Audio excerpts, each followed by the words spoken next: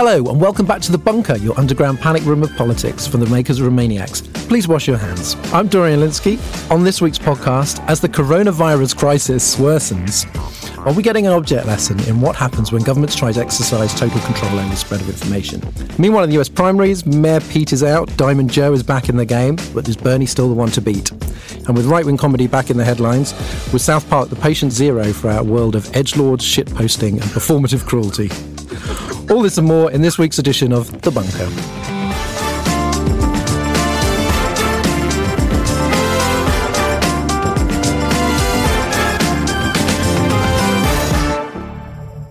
Hello, it's very exciting to make my Bunker debut. Try to get through 45 minutes without saying Brexit. Before we start, don't forget the first ever live podclash between The Bunker and Romaniacs in London on Thursday, the 2nd of April. Tickets went on sale last week at leicestersquaretheatre.com.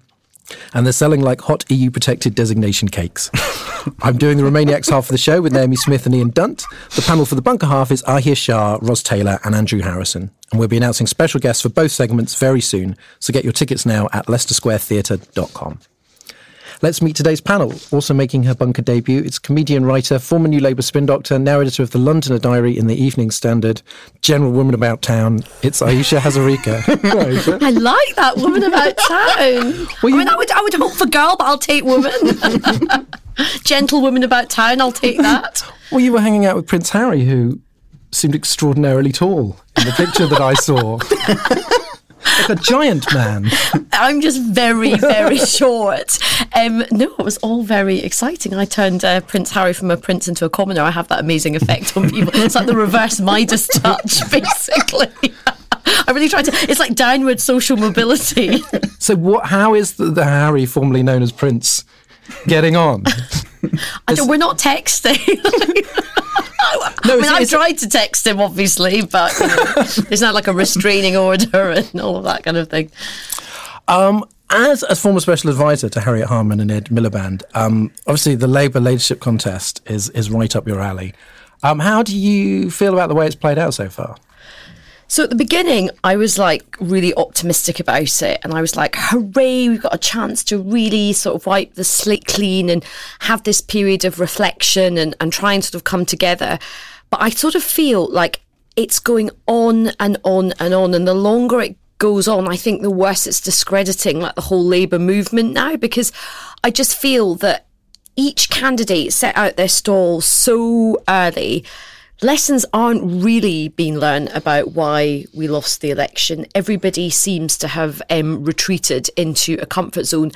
And we're doing the thing which is actually the reason we lost the election. We're just talking to ourselves and we're just retreating to our safe spaces about, how Labour people should feel better about themselves. So we're not actually addressing any of the hardships. And I just feel that we're also like going into massive like weird cul-de-sacs on things like giving every member if Richard Bergen was like the Prime Minister, like he gets a 3 a.m. call, he's then going to set up like a conference call with like 500,000 Labour Party members to decide what to do about going to war. Like, it's just like completely ludicrous. Get out of bed. Richard Bergen wants to know if we should bomb Iran. What? Sorry, could somebody go on mute? Like, is somebody like in their car? It's just like, oh my God, and it's not, he's not the only one. There is no limits and kind of like absurd idea. Rosanna Allen Khan, who's somebody who I really, really like, had a completely bonkers idea, which is she would put herself up for re-election again after 12 months, so we'd go through the whole thing again. And again, I just feel that everyone is just pandering to the members. And look, I'm a big believer in making members feel empowered. But you don't join a political organisation just to satisfy your members. You have to pivot out to, but you've got to win power. You've got to think about the public. And at the moment, I wrote an article last week in the Standard and I said, look, once this is over, and I say this as a member, I shouldn't matter for the foreseeable future. It's not about me. It's not about the members. It's about making us like respectable and sort of trustworthy to the public. Again, I think we're all having such a lovely time. We have forgotten that there are these people out there called voters that we need to try and connect with at some point. Well, we may be talking about selectorate versus electorate issues elsewhere later on. Before that, it's Ian Dunt, editor of politics.co.uk, author of the upcoming book, How to Be a Liberal. Hello, Ian. Hello. So at the weekend, we had the surprise resignation of Sir Philip Rutnam, Priti Patel's permanent secretary. Oh, yeah. That was quite enjoyable, wasn't it? That was actually quite a nice way to spend the weekend. And it's like Aliens versus Predator, and you're just all so awful, and it gives me tremendous joy to watch you kill each other. The exciting sight of right-wing journalists suddenly discovering identity politics. And just being like, oh, you're only having a go at her because she's an Asian woman. I was like, oh, now! Now you care about that. This is an old trick from those guys, right? It's specifically Priti Patel. It's only Priti Patel-related identity They do politics. a similar thing with animal rights. Have you ever noticed how concerned they become by animal rights whenever you start talking about, the sort of slaughter techniques that you might have by different religions? It's like suddenly like, oh, no, absolutely not. I just can't abide if an animal struggles in any way, shape or form. It's the same old shit. So there was also... news of a settlement over bullying against Priti Patel. How much trouble do you think she's in? It's in quite a bit, I think, right now. I mean, they're gunning hard to keep her safe. So yesterday, Tory MPs spent an awful lot of time in the House of Commons standing up and being like, I can absolutely say that, the future results of whatever investigation it is that will take place in the future will definitely be completely fine because I have complete confidence in her. Obviously, whipped up by the whips. So you're sort of getting the reverse process of what I think we saw with John Bercow. Do you remember when we had John Bercow on Romaniacs a few weeks back? We got a lot of messages on Twitter going like, how can you have him on when he's accused of bullying? And I sort of think like, well, the investigation hasn't happened yet. And it hasn't happened in her case and it hasn't happened in his. What makes me a bit nervous is this idea of like, right now you have Tory MP saying she absolutely has nothing to worry about. We'll worry about the investigations later. With John Bercow, you get this thing of like he was condemned on that side of the debate before the investigation takes place. And on lots of the Labour side, it was like he absolutely hasn't done anything until the investigation takes place. You sort of think in each case, you're like, well, let's just actually find out what is going on and then we can actually have these conversations. Well, it's just the relentless partisanship of everything, isn't it? It's that nothing, no allegation or no identity issue sort of matters unless it serves the purpose of your faction. Yeah. Somebody who would know about studied partisanship up close, our special guest, Brian Klaas, UCL Assistant Professor for Global Politics and host of the Power Corrupts podcast, Season 2 out now. Hello, Brian, welcome. Hello. So do you look at the British government attacking the civil service and think, oh, how cute, you little babies. come to America and see how it's really done. Yeah, I mean, it's funny. I've lived over in the UK for almost 10 years, and the last 3 or 4 have been one of these moments where you just cannot escape the train wreck on either side of the Atlantic if you're an American living in London, right? Because you look at home and everything's a mess, and then you look across the Atlantic, it's worse. And I think that there's this moment where when Trump was rising and Trump became president, Brits would say, oh, we would never have anything like this. This could never happen in our country, And then there's these little echoes of it, and I don't think it's the same. I think it's worse in the U.S., but I do think that I feel like a bit of deja vu, that there are norms that shift, expectations that shift, things become normal that weren't normal before, and that's how it happens. So I don't think it's going to get as bad as it has in the U.S. here, but it is. It's like I've seen this film before. So just imagine Trump wins re-election. So you end up with 8 years of Trump. Do you think that all of those, certain norms don't survive, but in terms of the institutions, do you think that that have held up largely so far, do you think that it gets much harder for them to hold up in a second term? Yeah. I think, so I study authoritarian populism, and when you look at this, the second term is always worse than the first because the person feels that the shackles are off, the constraints are off, they get more bold. The analogy, I wrote a book in 2017 about Trump, and I was prophesizing what would happen, and I use this analogy of a sandcastle for democracy. So it takes a little while to make one that looks very basic with a pail and a shovel. It takes a really long time to make an award-winning sandcastle. That's what democracy is. But you can chip away at it little by little with, waves that take a few grains of sand here, a few grains of sand there.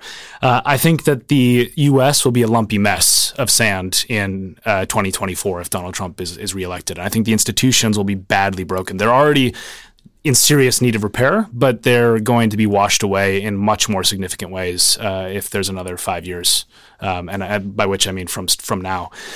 So it's really very, very worrying, I think. And the point about the shackles being off is important because when Trump felt he was exonerated from the Mueller report and Mueller testified, it was literally the next day that he called Ukraine's president, right?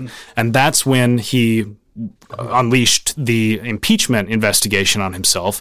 When he was feeling that he was exonerated from impeachment the day after he was acquitted in the Senate, that's when he started purging the Department of Justice and the lawyers. So, he responds to exoneration or his perceived exoneration by being much, much worse. And I think that's exactly what's going to happen if he wins. The coronavirus continues to unfold like the first 20 minutes of a disaster movie. The number of deaths worldwide has exceeded 3,000. Cases have been confirmed as far afield as Indonesia, Iceland, Portugal and Armenia. A pan-European coronavirus response team has been established. Most importantly, pop fans in Southampton were warned not to touch or take selfies with Peter Andre, leading Twitter to point out that Peter Andre has a stronger coronavirus policy than the government. Some are suggesting we would be a lot further ahead of COVID-19 if China were not such a closed society which fears the spread of information even more than a virus. While other people are suggesting that unchecked misinformation makes things just as difficult in the opposite direction.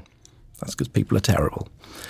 Brian, going back to where this all started, the Chinese government cracking down on social media, virtual private networks, how much of a problem is it when you have a really serious kind of threat like this, when you're restricting the free flow of information?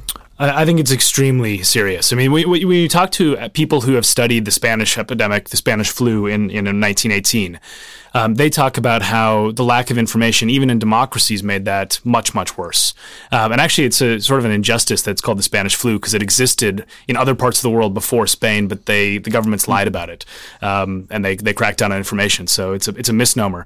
But I think there's trade-offs here. So in authoritarian governments, you don't have information that's good during the initial stages of the outbreak. That means that you can't fix things quickly. Once the outbreak becomes severe, there might be some small benefits of authoritarianism in the sense that they can do heavy-handed tactics like quarantine or building a hospital in 8 days. I think all things being equal, you want to live in a democracy, right? In every way. I'm very pro-democracy. So but sorry, finally came out the closet on that. Yeah, No, but it's a bit of one of those. At least they made the trains run on time situations where they build the hospitals very quickly and. Yeah, and this happened. I mean, this is the point that China makes with the SARS epidemic, is they built a series of hospitals in 8 days with 1,000 beds and all that. But I mean, I think one of the things that we're realizing now that we're having to face coronavirus, we don't know about it because the data was bad. Right. So you can't get good information about how the virus spreads exactly because the doctors who were, raising the alarm bells back in the first parts of the outbreak were arrested. Right. And there's bizarre videos in Chinese social media of people who violate quarantine being tied to poles and having people shout at them to humiliate them publicly. I mean, there's some very weird dynamics of authoritarianism around pandemics. And I think that. We're thinking of doing that in the Labour Party, actually. I thought that was the final stage of the leadership. Yes, that's what the losers. That's what's going to happen. It's time to ask tough questions. Yeah, exactly. Rotten fruit at people. You're 5 a day. But there's a curious case of the Iranian government having to be more authoritarian in response to this sort of nonsense about kind of, folk remedies that weren't going to help and going to make things worse. The anti-vaxxers, obviously the world's best people, are up to their bollocks. Does the free flow of information increasingly mean, in a sort of social media age, the kind of free flow of this often sort of very dangerous bullshit? And, the question has been asked about around anti-vaxxers, I think, for a few years now, particularly when there was a kind of measles epidemic in the States last year, was just like, well, how authoritarian do you have to be? How censorious do you have to be? Yeah, I mean, the anti-vax thing is extremely disturbing. Trump is an anti-vaxxer, by the way. If you look at his Twitter history, he has made many false claims about vaccines in the past. But I think the Iran example and then going into the U.S. is very interesting. So there was a press conference that Iran held with like the right-hand man of the minister coughing the entire time and saying everything is fine. And then he has coronavirus, right? I mean, it's so literally like sweating and like wiping his face as he's saying nothing to worry about, and then the next day he had it. And in the U.S., you have some, I think, pretty disturbing stuff with Mike Pence being put in charge of the response. I mean, in 2000, literally only 20 years ago, he said that the idea that smoking kills people is fabricated by the political class and the hysterical media, right? I mean, it's a person who does not believe in science. And they're vetting information from the CDC, the Centers for Disease Control, through the White House, which is exactly what you don't want to have, right? I mean, it's so funny you have these lines like, we've had enough of experts. I don't think many people who are looking for advice on the coronavirus are saying that right now, right? That this is exactly when we want experts to guide policy. So also prayer. And prayer. I'm sure prayer will be very effective. Can I add a bit on that? I mean, there's some reasons for optimism when you look at the analysis that people have done of conspiracy theories before the coronavirus stuff, that actually conspiracy theories work really well internally in a group because they're a kind of epistemic breakdown, right? Like, I mean, once you accept it, you won't take in any information from outside because it is disproved by virtue of the conspiracy theory. There's been this great stuff going on outside.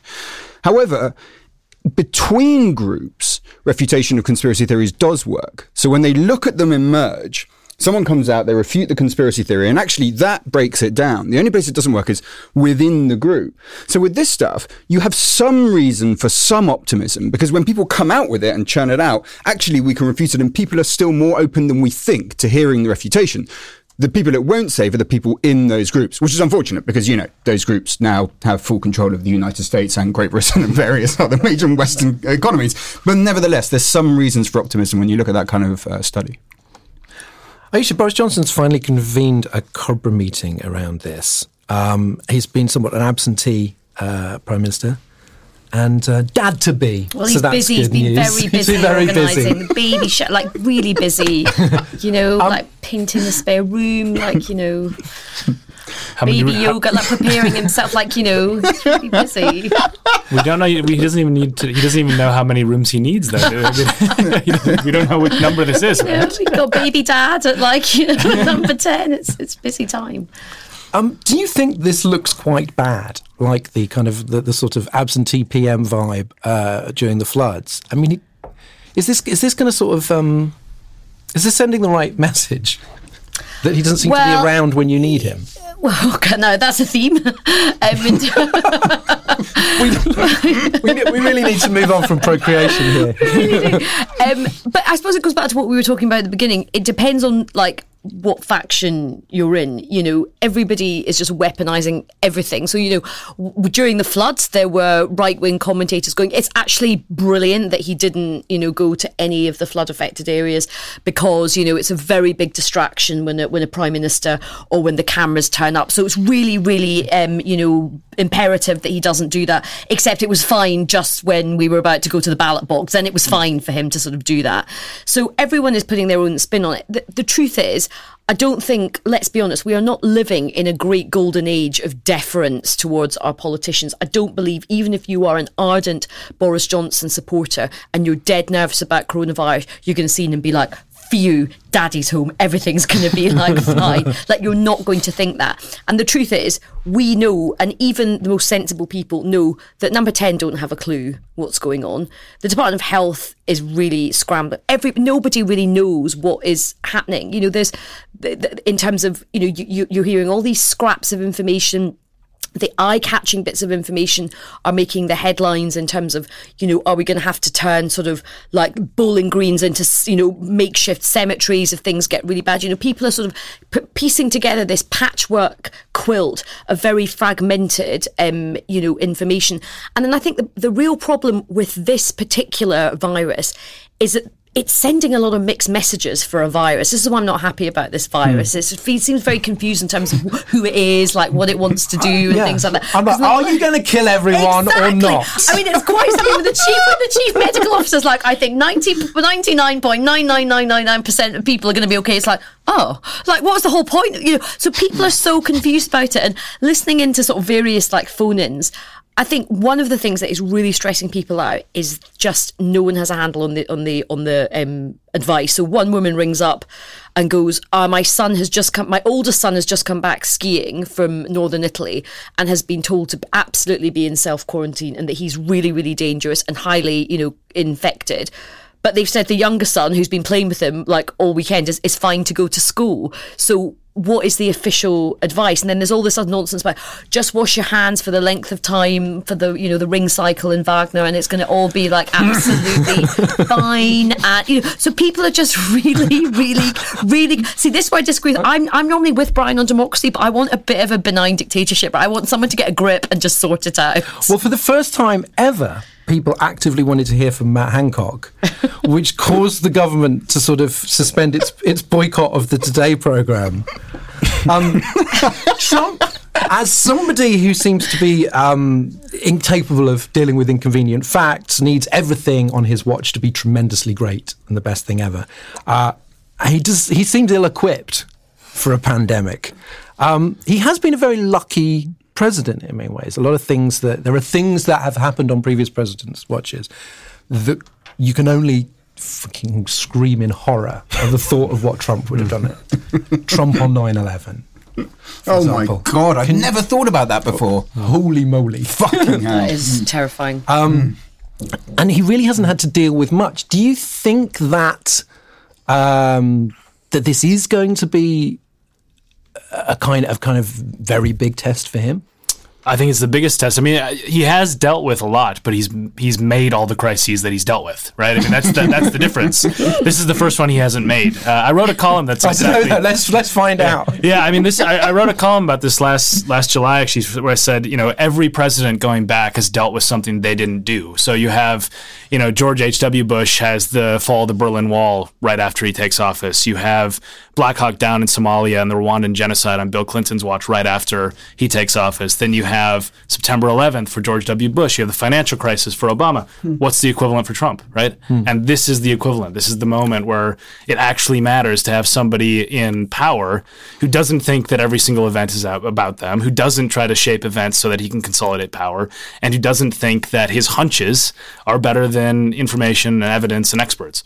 So, I mean, yeah, I've been saying for a long time that I think 2020 is the year that America's luck runs out, and by consequence, the world's, because it's bad to have someone like him in charge. I mean, that's the thing, is you gotten away with a lot, but most of the stuff we've gotten away with is just because his own idiocy has not caught up to him, not because he's been unlucky or the world's been unlucky. I do think this is going to have a huge part to play in the presidential election. It's the first time we see the stock market tumble in a big way this last week, and it's the only thing that Trump is holding together, right? I mean, there's a lot. 25% of the American electorate, maybe 30% of the American electorate loves Trump. There's another 10% that loves the economy under Trump. And that's the big thing that I think is the question, is what happens if that economy goes away? And, I think we're about to find out.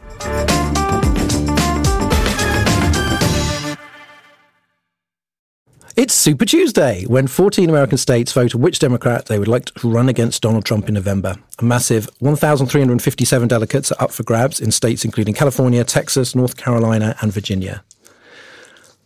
Over the weekend, Pete Buttigieg quit, and Tom Steyer, if you remember him, and Amy Klobuchar.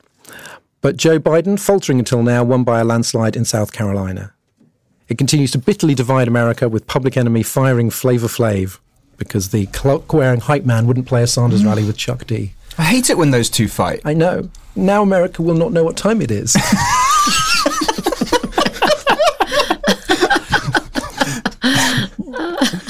Brian, what exactly is Super Tuesday, and how long has it been super? Because the primary timetable has changed over the years, hasn't it? Yeah, it's been referenced for 30 or 40 years, but it became a thing in 1988, and there was a big group of southern states that wanted to sort of, aggregate their power together and be one big voting bloc. Trying to sort of balance out the fact that states like Iowa and New Hampshire have this big outsized influence because they're early. And so the idea was, well, if we're not early, let's at least be a lot of us. And we'll try to have a bigger say in the process. So yeah, I mean, there's a lot of the California delegates up for grabs is the big prize, but Texas is a big one, North Carolina, Virginia, Minnesota, my home states today as well. And the big thing that I think is the takeaway here is this is a two-person race now. It's Biden or it's Bernie. That's who's going to be taking on Trump. And Biden has had a massive swing in the last 3 or 4 days as a result of South Carolina. The moderate part of the party has consolidated around him. He's gotten some serious endorsements in the last 24, 48 hours. And I think people who want to have a candidate that is not calling for a socialist revolution are all going to shift their weight behind Biden. And I think that's why he's in pretty good shape going into today. Do you think that's why Buttigieg and Klobuchar dropped out? Because they thought, okay, like it's sort of now or never for the moderate vote to coalesce. Yeah, and I think that basically they didn't have a viable path. I think that there's only two candidates with a viable path. It's Biden and Bernie, and they realized that and figured let's get on the train. Right, this is because now it's a question of who's going to beat Trump. And the moderates in the party think that Bernie would not win. So they figure, okay, I'll throw my weight behind him. We have now a shot to basically coalesce around a moderate, and that will be Joe Biden. It is amazing, though, that the youngest front runner in the race is 77, right? So we have, the electorate, the Democratic electorate is, I think something like 77% of it is either female, minority, or a millennial. And the two front runners are 78 and 77-year-old white men. Let's just hope the coronavirus doesn't get them, basically. Yeah, well, especially Bernie is so old. Imagine how many hands you shake. Bernie is actually older than a boomer. Yeah. Wow. He's not even a boomer. What is above boomers? This just i.e. he was born before 1945. Yeah. Mm-hmm. Do you see, Aisha, any echoes of the Labour Corbyn scenario unfolding if they select Sanders, which is certainly, obviously, what a lot of people in the Democratic Party are concerned about? It's quite hard for us to watch, I think, without being reminded of certain similarities. Yeah, I think there were huge similarities. I mean, I think, Bernie has got lots of similarities with Jeremy Corbyn, his appeal to young people, obviously the kind of, being the sort of out and proud socialist. But, we kind of know how that story ends. We've seen it play out in this country, an ageing socialist going up against a big blonde right-wing sort of bombshell. I mean, it doesn't go particularly well. I mean, my anxiety is that, and I'll be interested to hear from Brian on this. I mean, I was listening to a lot of vox pops from people saying, I'm voting for Bernie. I'm really, really happy to be voting for Bernie. Think he's a great guy. We've got to change the script in terms of our economics and stuff. Next question, do you think he'll beat Trump? No, not in a million years. And I felt that, to me, that was very, very similar to, as a Labour person, that's very similar to the experience I feel here. But, Brian, who do you think? I mean, do you think Biden would have a shot? Would he have a better shot at taking on Trump than Sanders? Yeah, I mean, I think with the Corbyn-Sanders comparison, there's Sanders is not Jeremy Corbyn. He's more to the right of Corbyn. But the U.S. is more to the right of Britain, right? Mm-hmm. The U.S. is a more right-wing country than Britain is. So there are parallels. I think what it comes down to when you think about 2020 election, there's 6 states that will decide this election. And in those states, they're very culturally different, right? You have everything from Wisconsin, Michigan, Pennsylvania, Arizona, Georgia, Florida. Places are very different. One thing that they're all in common, they're ideologically moderate. And that is why I think when you look at the polling, the general election polling, Biden is doing very well there.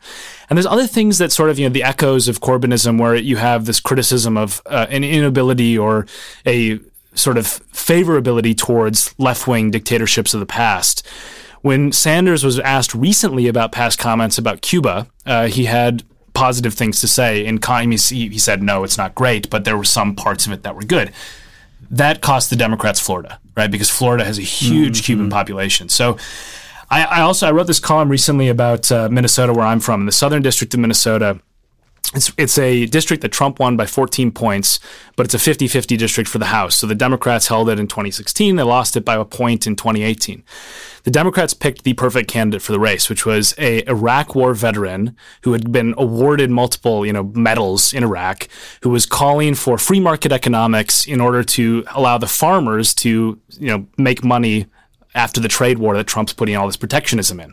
The Republican line against him was that he was a socialist who was not patriotic because he once tweeted in support of Colin Kaepernick kneeling during the national anthem, right?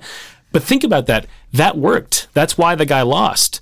But think about what happens if the attacks actually ring true, right? So if you label somebody a socialist who says they're a socialist, if you label somebody an unpatriotic American who actually says, well, the Soviet Union wasn't so bad, there were some parts of it that were good, that's not going to play well in the ideologically moderate states. And when you think about the election, it does not matter what happens in California in November. It does not matter what happens in New York. It does not matter in all of the, in Alabama for the Republican side. It matters what happens in the 6 states that are going to decide between Trump and whoever the Democrat is. And I think Biden is better ideologically fit for those states. Ian, in terms of the campaigns, like Sanders is much more, is a much more sort of energetic presence. There's this exciting sort of movement behind him.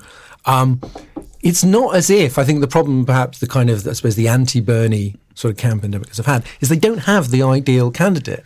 I thought there would be. I mean, I'm a kind of, Elizabeth Warren sort of fan, but that is not happening. And it just seems like, and obviously she's on the left, so she wouldn't be the moderate candidate, but they don't seem to have someone. So they've ended up with, after all these other people have dropped out, all these people they were excited about, from like Beto O'Rourke to Buttigieg, Kamala Harris, they've got Joe Biden, who sometimes, I mean, what do you make of him as a kind of campaigning force? How do you imagine if he became the nominee, how that would play out?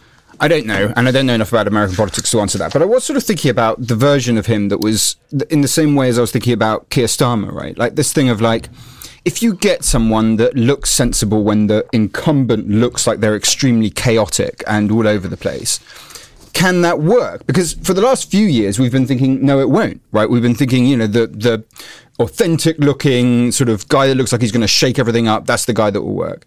Now, in some places, none of us really know, they're kind of that thing, if you get to a chaotic situation where everything's up in the air and the person in charge doesn't look like they have a real handle on what's happening, maybe someone more sensible and a bit more grave and a bit more boring, frankly, might work. But don't know. Well, we haven't mentioned Bloomberg, of course, who seems like the person who, I'm like, vote for whoever can beat Trump. Vote for whoever the Democrat candidate is. But I find it very hard to imagine looking a Bernie supporter in the eye and going, vote for Mike Bloomberg. They wouldn't even come out and vote for Hillary, They were so kind of... But then the sort of wild card, like completely bonkers aspect of Mike Bloomberg, there's something about me which is like, I'm kind of here for that. Because there is, there's part of me that thinks, how do you even try to take on Trump? And I don't think any of the candidates are going to be particularly good at it. I take your point about Joe Biden. He is probably the most kind of,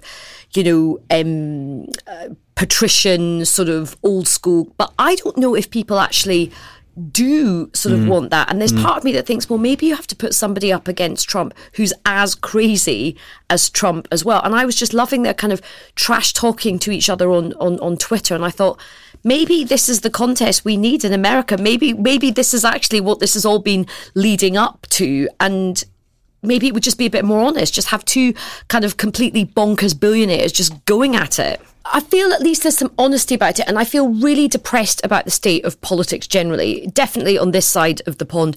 But you look at America and you think, my God, it's bad enough here, but, with all the talk of the AOCs and, great, we've got these grassroots, here we have probably the most important political race on the planet, and it's dominated by billions, it's dominated by old white men, it's dominated by the media, it's dominated by, a kind of financial establishment figures.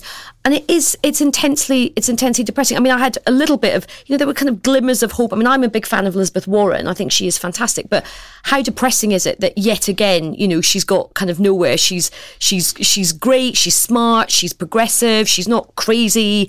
She's a great candidate.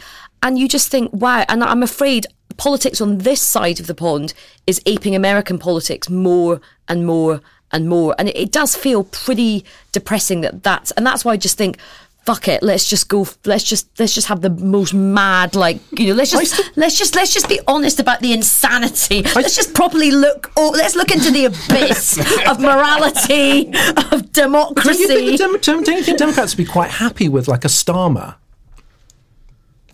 sort of figure who seemed he's sort of left, but he's sort of isn't that what Biden is? I mean, am I but like age, like not 25 but younger. Back to the future version. Yeah, that's great. Yeah. Just like maybe like a de-aged Biden. But it seemed to me that Starmer was kind of like, oh right, okay, so you get to have these policies, but you get to have this without this baggage. And it just seemed like the Democrat race somehow has ended up without anyone Yeah, and none of them. I mean, Under I have to say, even including when I tweeted out the other day of saying, well, look, just for the record, none of these guys look particularly fantastic to me as a punter. Sort of, I don't bring any particular knowledge to it, and I got a huge wall of Warren fans just being like, don't rule around. So I get it. I see that there's like definite passion there. I am a bit aghast by the quality that I see on stage, just in terms of how they come across. And I kind of thought, even though our Labour leadership race has been shoddy and they're not addressing the stuff, when I look at the quality of candidates, if I look at like sort of Lisa Nandy, if I look at because you just think, well, these. I'm making a notable omission there, but apart from that, I think, these are impressive people who are running for this. Is it the one with the badges? Is that the omission? The one with the badges. Have a badge. The rector of an important new learning establishment. No need to name him or her. Finally, we live in a shit-posting, edgelording world of cry-laugh emojis and triggering the snowflakes. Is it all South Park's fault?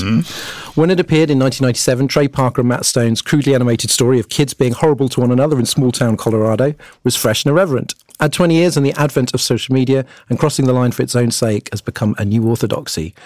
Did South Park help turn saying the unsayable from a comedy virtue into a license to pick on marginalised people? And is it part of the culture that gave us effectively President Cartman?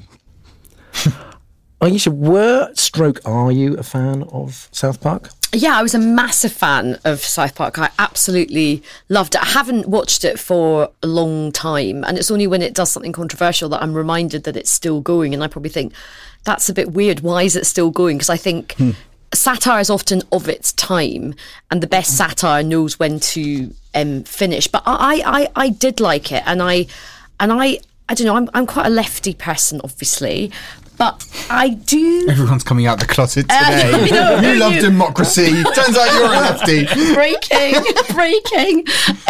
But I do, so somebody who goes to the Edinburgh Festival all the time, I'm like, seeing a lot of comedy, I'm consuming a lot of comedy, I'm with a lot of comedians. I have to say, I do get a bit fatigued by left-wing comedy. And I think there is...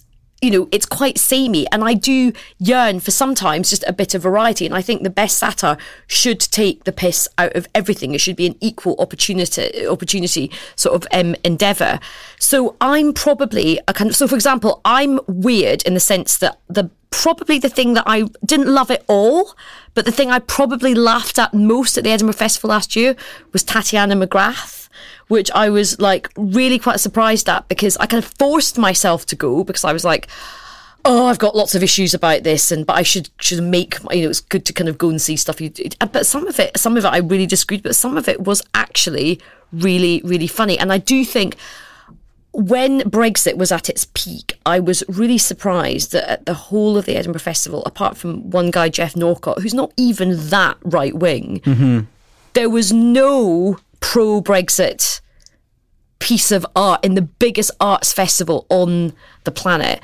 So it did make me think, we've got to have a bit of variety. I mean, the great test of good comedy, particularly satire, is if it makes you laugh and you're from a completely different political persuasion. Ian, do you think South Park can be categorised as right-wing, left-wing, any wing? Like, where do you think that humour is coming from politically?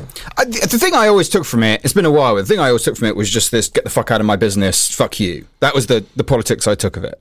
Which by the way, I have quite a lot of time for that attitude. I mean, that's at the core of a lot of really decent, wholesome, liberal sentiment, is just fuck off. Like, I will do my own shit right now.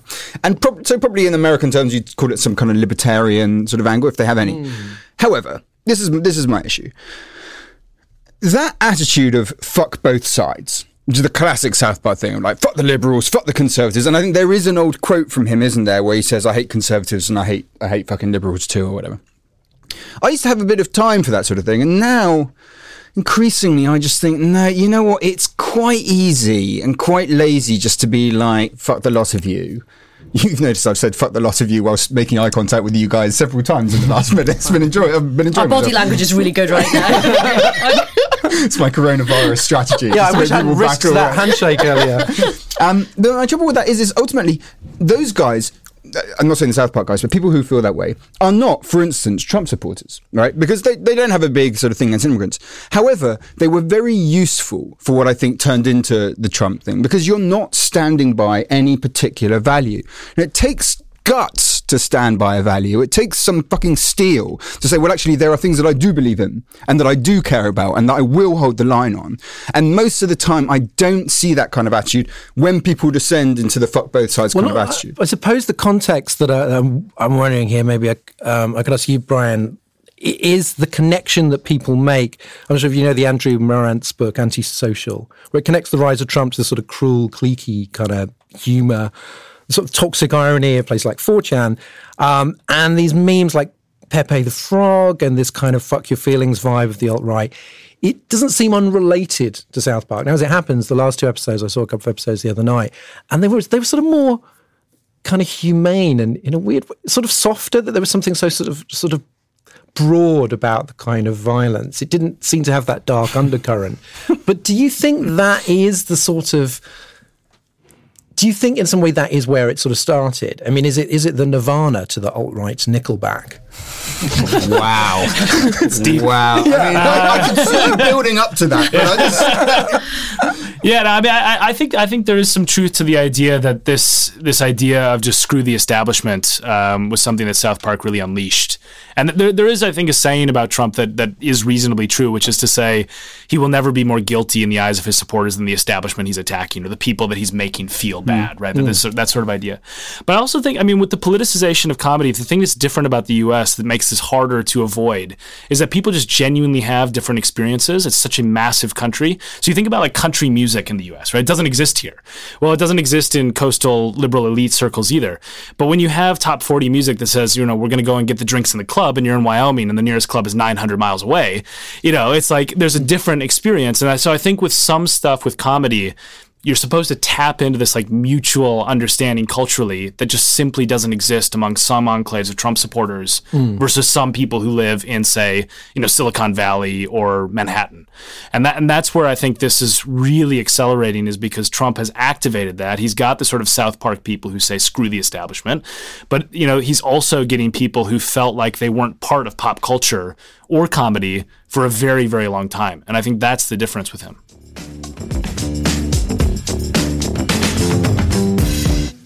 We've come to the end of the podcast, which means it's time to ask our panel for their escape routes. How are they escaping from the white noise of politics this week? What's taking their minds off it? Music, events, TV, books, or even other podcasts, some of which do exist. We'll be giving them a break this week. We'll start with you as our special guest, Brian. What's your escape valve? Well, of course, my own podcast, Power Corrupts. I've been working on that a lot. But what's happening? Well, first, tell us what's happening in that. Sure. So we have an episode out this week called American Troll. It's about a guy who has written viral fake news as a living. He lives in southern Maine. You've probably read his stuff and not known it.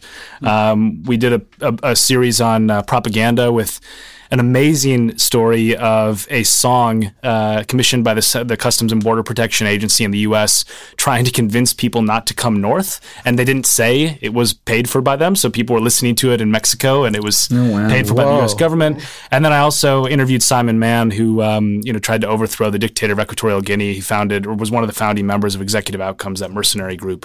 So lots of stories there. In terms of my actual escape route, though, the most embarrassing thing that I do on the side, I think, is some people play fantasy football, fantasy baseball. I also do fantasy Bachelor and Bachelorette, the American reality show. I have been doing this for 8 years. I usually win, but I have had a cold streak the last 3 seasons. And as people are competing for Peter, the airline pilot's heart, I'm afraid that this season is not being kind to me. So it's like high stakes. I actually have a cookie jar that is Bachelor themed. It was my prize when I won the Juan Pablo season 5 years ago. Ayesha Hazarika beat that. God, I can't. That's like really... You think you know someone, Brian, honestly. Seriously. So what have I been reading? So I've been reading this very good book by Sophie Walker, which is out this week, and it's called 5 Rules for Rebellion. and it's how to change the world. And I think Sophie Walker used to be the leader of the Women's Equality Party. She's a great feminist campaigner. It's International Women's Day this running up to this week. We get a day. Thanks, everyone. And thanks. Hope you enjoy it. We will. It's on a Sunday as well, which is like really great. Really good. So you can't even get into the pubs. Like, it's great. It's really good. But it's a great book because it's about, look, if you're fed up with everything right now, all the stuff we've talked about right now, if you're fed up with how politics is going, how society is going, what do you do? How can you make a positive, meaningful contribution being a feminist activist? And I loved it because it was not overly preachy. It was really practical. It's very warm, and it's also really honest about how exhausting it is to do this stuff. If you're a sort of liberal sort of feminist right now, you do feel really beaten down, and it was quite kind of realistic, because it's not like, hey, you can win everything. It's like, this is just a really, really long slog, and it's okay to have moments where you just want to like lie at home and watch The Bachelorette or whatever. It's fine. So that's what I did. But I also physically tried to escape this weekend. I went to Eastbourne for the weekend. It's a nice weekend by the seaside. It was like gale force winds and everything like that. But the person I went with, I was trying to relax. I've been really busy, and they've become obsessed with the coronavirus. They've got this app that updates like every time there's like a case, or so we'd be at the spa and I'd be like, whoo, and they'd be like, oh look, there's another case in sort of, northern Italy, and I was like, I'm trying to relax. So I felt very opposite of self-care. I felt this app has been haunting me, this coronavirus app. In the spa. Ian, have you found a way of messing with your own head 24/7? So my thing is, it's vinyl really. So the missus got me a record player for my birthday, and I have committed to it with a degree of excitement that I hadn't really anticipated, and I was trying to work out like why the fuck. And it's part of it.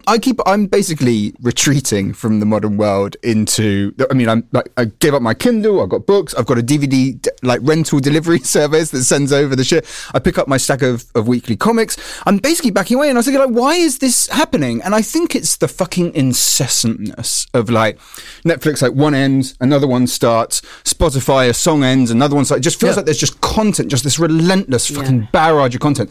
Whereas when it isn't that, when I choose to put it on and it exists outside of the digital world, I've made a space for myself. And so I felt like, well, I'm going to listen to the thing that I am doing. I'm going to read the fucking book and I'm going to close things off. And when it stops, it is over. And I will then make another decision about what I do. And so basically that led to me like spending afternoons like sprawled on the floor with record sleeves, listening to it and following along with the lyrics. And so I was like, no, I am very happy right now. And there will be more of this to come, I think. Yeah. That's good, man. I find myself shouting at Netflix when just let me watch the end credits. Oh my God. You know when there's like a beautiful song choice, a wonderful song choice, and you just want to be the bit where you relax, and then it just instantly at 10 seconds and it goes, what sex education? And I'm like, I don't want to watch sex education. I want to watch like the end credits of Roma. Bastards! You're ruining it! And they're like, next, consume! More! So I was reading a book by Michelle Dean called Sharp, which is a series of profiles of just sort of like opinionated, I suppose, female writers that she's chosen: Dorothy Parker, Joan Didion, Hannah Arendt. And it's good because it's very elegantly written. They're good little kind of capsule sort of profiles, and it doesn't let any of them sort of off the hook. It's sort of admiring, but very kind of unflinching as well. And if it just, if one of them just, had made a terrible, judgment call, wrote a really weird piece, fell out with so-and-so, there's a lot of falling out, then she'll say it. And there's a kind of, I do find that's the most sort of humane, empathetic approach, I think, is to allow people to be kind of, to be difficult as well as brilliant. And one thing which is kind of reassuring stroke sobering, if you're a freelance writer, is that even these people that we now revere, they were kind of hustling for work. And suddenly the editors moved on and then said they couldn't get enough work, which is something that every freelancer kind of knows. And then you go, Jesus Christ, Dorothy Parker wasn't getting the work. So like I said, I don't know. Is that just awful? Is that just awful news? Because I'm not as good as Dorothy Parker. Maybe I should just give up now. But there's just something very sort of human about, they're not these kind of sort of great geniuses. They do this, incredibly intelligent people. They do this wonderful work, some of which we still read and quote. And yet also they're kind of like hustling for that next byline and that next paycheck. And I find it very kind of relatable. So that's the end of this week's Bunker. Thanks to our panel, Brian Klaas. Thank you. Aisha Hazarika. Thank you very much. And Ian Dunt. Thanks. Are we on Romaniacs together tomorrow? We are Romaniacs together. Oh. Back, Team Supreme. Remember, the Bunker versus Romaniacs, Thursday, 2nd of April. Tickets on sale at leicestersquaretheatre.com. We'll be back next week. Subscribe to The Bunker on Apple Podcasts or follow us on Twitter at bunker_pod. And we're on Facebook too. Thanks for listening. See you next week.